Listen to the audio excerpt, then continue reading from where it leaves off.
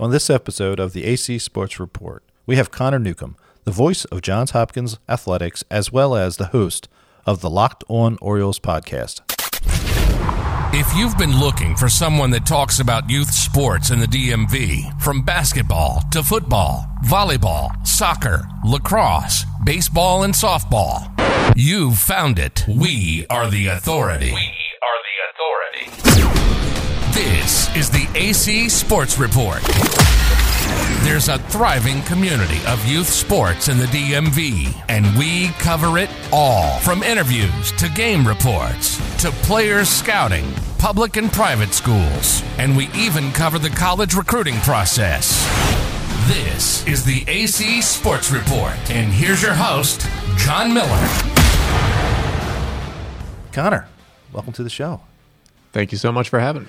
So I'm a little intimidated. You and I have worked together a couple times doing some prep sports stuff, and you definitely have the voice for podcasting, for radio, for play-by-play, and I don't. So I'm a little nervous here. You've got the boom in the voice going. I'm working on it. It sounds good on the podcast. It's all adjustments and settings on my recorder here. No, just kidding. You found the place. It's a little hard to find. I say that on the episodes just so that people that are coming in the future know that sometimes Google Maps and your GPS is going to be a little quirky.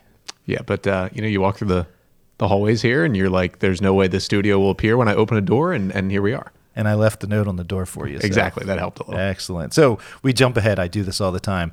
I like to learn a little bit about you first. Where'd you go to high school? Did you go to college? Where'd you go? So high school we talked about before the show was? Falston High School. And the mascot is the? Cougars. Nice. Did you play sports up there in Hartford County? I did. I was a volleyball, basketball, and baseball player. The basketball was just one season, but I was 4 seasons of volleyball and baseball. Baseball. First base, you're a tall guy. Yes. Well, I was a catcher for most of my life. Again, a very tall catcher, and moved out to first base by the end because I wasn't playing a lot, and my knees weren't going to like it if I kept catching. I was going to say the knees are usually one of the first that goes for a catcher. So let's give me the scouting report on Connor Newcomb, the catcher at Falston High School. If I was going to send my team against you and I wanted to be prepared, either pitching or stealing second base, what's the scouting report from Connor? Well, in terms of the 2 years on varsity, I started one game. That was senior day. I was removed after the third inning. I was actually, instead of using the DH for the pitcher that day, they used the DH for the first baseman, which was me. So I did not even get to hit in that game. But I hit over 500 in my high school career. It was about 12 at-bats, but I every time I got up there in a blowout, I got a hit pretty much. I had a terrible arm.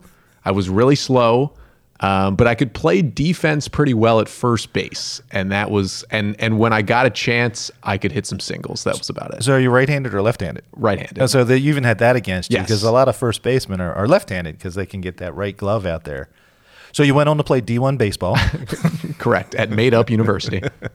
No, you went on to college. You went to Maryland. Yes, I did. Terrapins. Yes. And your major was? Journalism. Journalism. Very good. And that's kind of what led you into broadcasting, play-by-play work. Did you do some of that in college? How's that work? Yeah, so I did a lot of that in college. I came in wanting to do the sports writing path. That's what I did in high school. I worked for the school paper and covered some of the teams and wanted to do that. And my freshman year, I got a chance at the student radio station to host a 1-hour radio show, just kind of shooting it with some of my friends. And that turned into getting a chance to do like 3 softball games my freshman year during the spring. And if I went back and listened to those now, which are my first ever broadcasts, I mean, it would be horrific. But I enjoyed it so much that next fall, I was like, sign me up for all the broadcast stuff possible. And I kind of phased out the writing and I've called plenty of games since graduating, but the amount of games that I called in those 3 years was ridiculous. I mean, I was probably spending too much time on broadcast prep and not enough time on schoolwork at times, but I graduated and had a 4.0 in my last semester. So we got better as we went along. Well, there you go. That's a proud thing to report on. Clearly like statistics, your batting average and stuff like that. And working together and some of the prep sports stuff I do, you come well prepared for stuff. So I can see you knee deep in college doing all the research before the game and being ready. Plus Maryland has plenty of teams. So you could have walked across campus and stumbled across a game somewhere, either the D1 stuff that they play or some of the intramurals. There was plenty of sports there for you to cover. Oh, yeah. Everything's going on. I mean, I did everything. I mean, I called some wrestling, which was a very different experience. Started with softball. I did a lot of baseball. Got to do basketball and football and all that stuff. But, field hockey, lacrosse, wrestling, volleyball. I mean, across the board, I got some chances to do a lot. So I got 2 questions. So did you play any intramurals in college? Yes. So I played intramurals and I did a club sport as well. Give me what did you do? So for 1 semester, I played on the club volleyball team. Okay. Which was, you asked about my baseball prowess in high school, which was bad. I was actually pretty good at volleyball in high school. So that was where kind of any of the athletic talent went. So I did do 1 semester on the club team.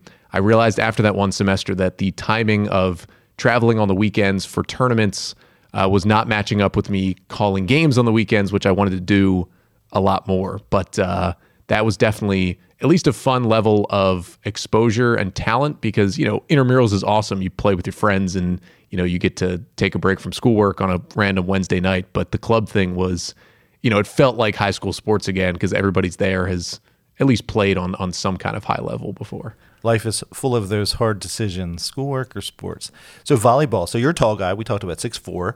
So you were the guy up front doing all the blocking, right? What's that position called? I mean, the blocker, I guess? I mean, I was... The spiker? Yeah, the middle... Or did you do something else? I was not a middle blocker. I was a setter, which people get surprised by because when I started playing volleyball, my freshman year of high school, I was kind of uncoordinated, but also not tall. I was 5'10", 5'9".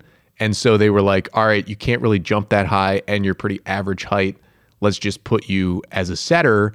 And it worked out. And then I grew to 6'3", 6'4", and it was already kind of too late to move me anywhere else. So that's where I stayed. As I don't think I ever saw through high school intramurals and club a taller setter that I ever played against.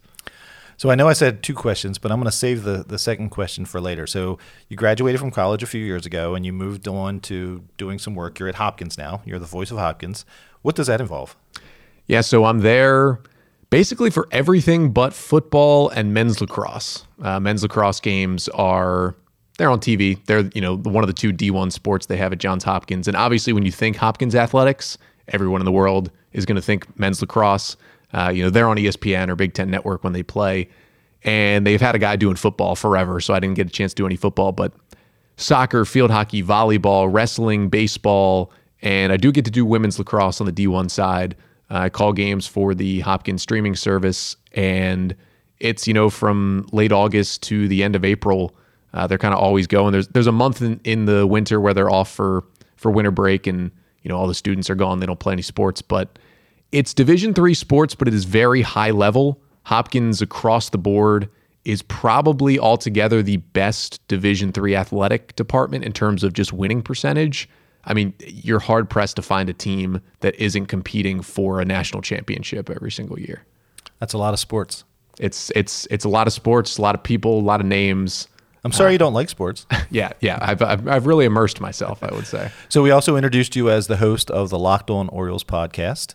How often does that podcast come out, and how much time do you spend on that one? Yeah, so in season, that is 5 days a week, Monday through Friday. There is a new episode wherever you get your podcast. It's on YouTube now as well, so you can see my face as I talk about the Orioles. Oh, I didn't know that. I just heard that here first. I know what you look like, but I like jumping on YouTube. Yeah, as of last month, the show, every episode is on YouTube. So, you get to see me. There's a little graphic with my name. The production value is not a crazy amount higher than just listening to it in podcast form, but looking for the views on YouTube as well. Very cool. So my second question involves all those sports that you are calling. And I imagine the sports are kind of like children. You have them all, and you really can't say which one's your favorite without getting the other ones mad at you. But I'm going to go there anyway. I'm going to ask you, if you could call any sport, just call it, not watch it, not play it. What's your favorite sport to call? Yeah, I'll say if it's on the radio, it's baseball. Just the amount of information that you can get on all these baseball players, but also the amount of time you have to tell their stories. Like in an at-bat, you could have 6 or 7 pitches, and there's time in between every pitch, as we know, and you can weave in a story about a guy throughout an at-bat, and you can weave in where the pitch was, what the result of it is, while still telling that story. And so I like that kind of laid-back feel of baseball. You're having a conversation. It's more storytelling than the game. If it's, a TV or a streaming broadcast, I haven't gotten to do a lot of football, but when I've gotten to do football, it's even, lower level stuff, some high school and some Division III football. I mean, it's like, it gets intense, and it's fun to know the game as a fan, but not really know the ins and outs of a game. So I enjoy kind of having an analyst there with football where I know I don't know as much as the person standing next to me, and I can just kind of focus on the action. So I'm going to ask a little bit of a dumb question, and please excuse me if this is way too elementary. Calling a game is normally two people, and it's usually a play-by-play, and I always forget who the other person is. And an analyst. An analyst. So what's the difference, generally speaking, in their responsibilities? Yeah, play-by-play is you are directing the action, you're calling what's happening on the field. The analyst is, someone who knows the game generally better than the play-by-play person does, whether they used to play, they used to coach, they've studied the game their whole lives, whatever it may be. Who's jumping in, for football, for example, I'm calling out, it's, 2nd and 7 from the 33, and here's a handoff to Jones, and he takes it up the middle for 5 yards. The analyst is jumping in with, what the left guard did there to open up that hole, why the linebacker didn't get there to make the tackle in the backfield, that kind of stuff, and providing that kind of color to the game. It's my job to tell you who the players are, where they are on the field, where they got to, how much time's left.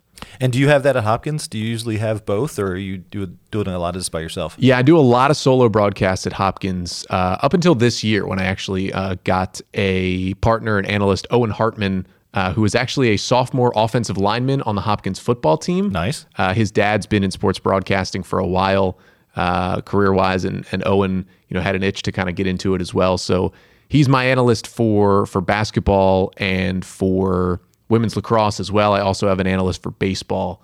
So I did a lot of sports by myself in the fall, but then once we get to winter and spring, I do have an analyst, and it makes my life a lot easier. Right? You don't have to fill every second of the broadcast. So there's a lot of sports going on in Connor Newcomb's life. Are you busy enough, or do you have opportunity to fill it with more stuff? Listen, if ESPN calls, if there's other freelance gigs out there and I can fit it in, like I will definitely try my best to fit it in. Especially now, I do a lot of college and high school sports. So once we get to May, it's kind of a break for 3 months, obviously. If I bump into anybody at the Ravens, I'll let them know you're probably maybe available if things are just right.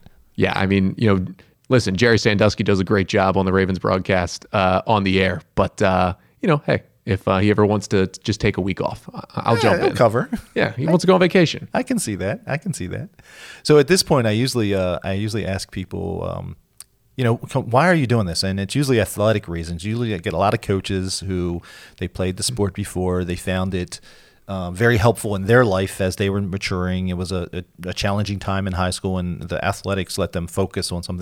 There's so many reasons why that. So why broadcasting? Why are you doing this, Connor? Yeah, I think I've heard on different podcasts and shows, play-by-play broadcasters get asked this question, and 95% of the time the answer is, I realized at age insert teenage years, middle school years here, that I wasn't going to be a professional athlete.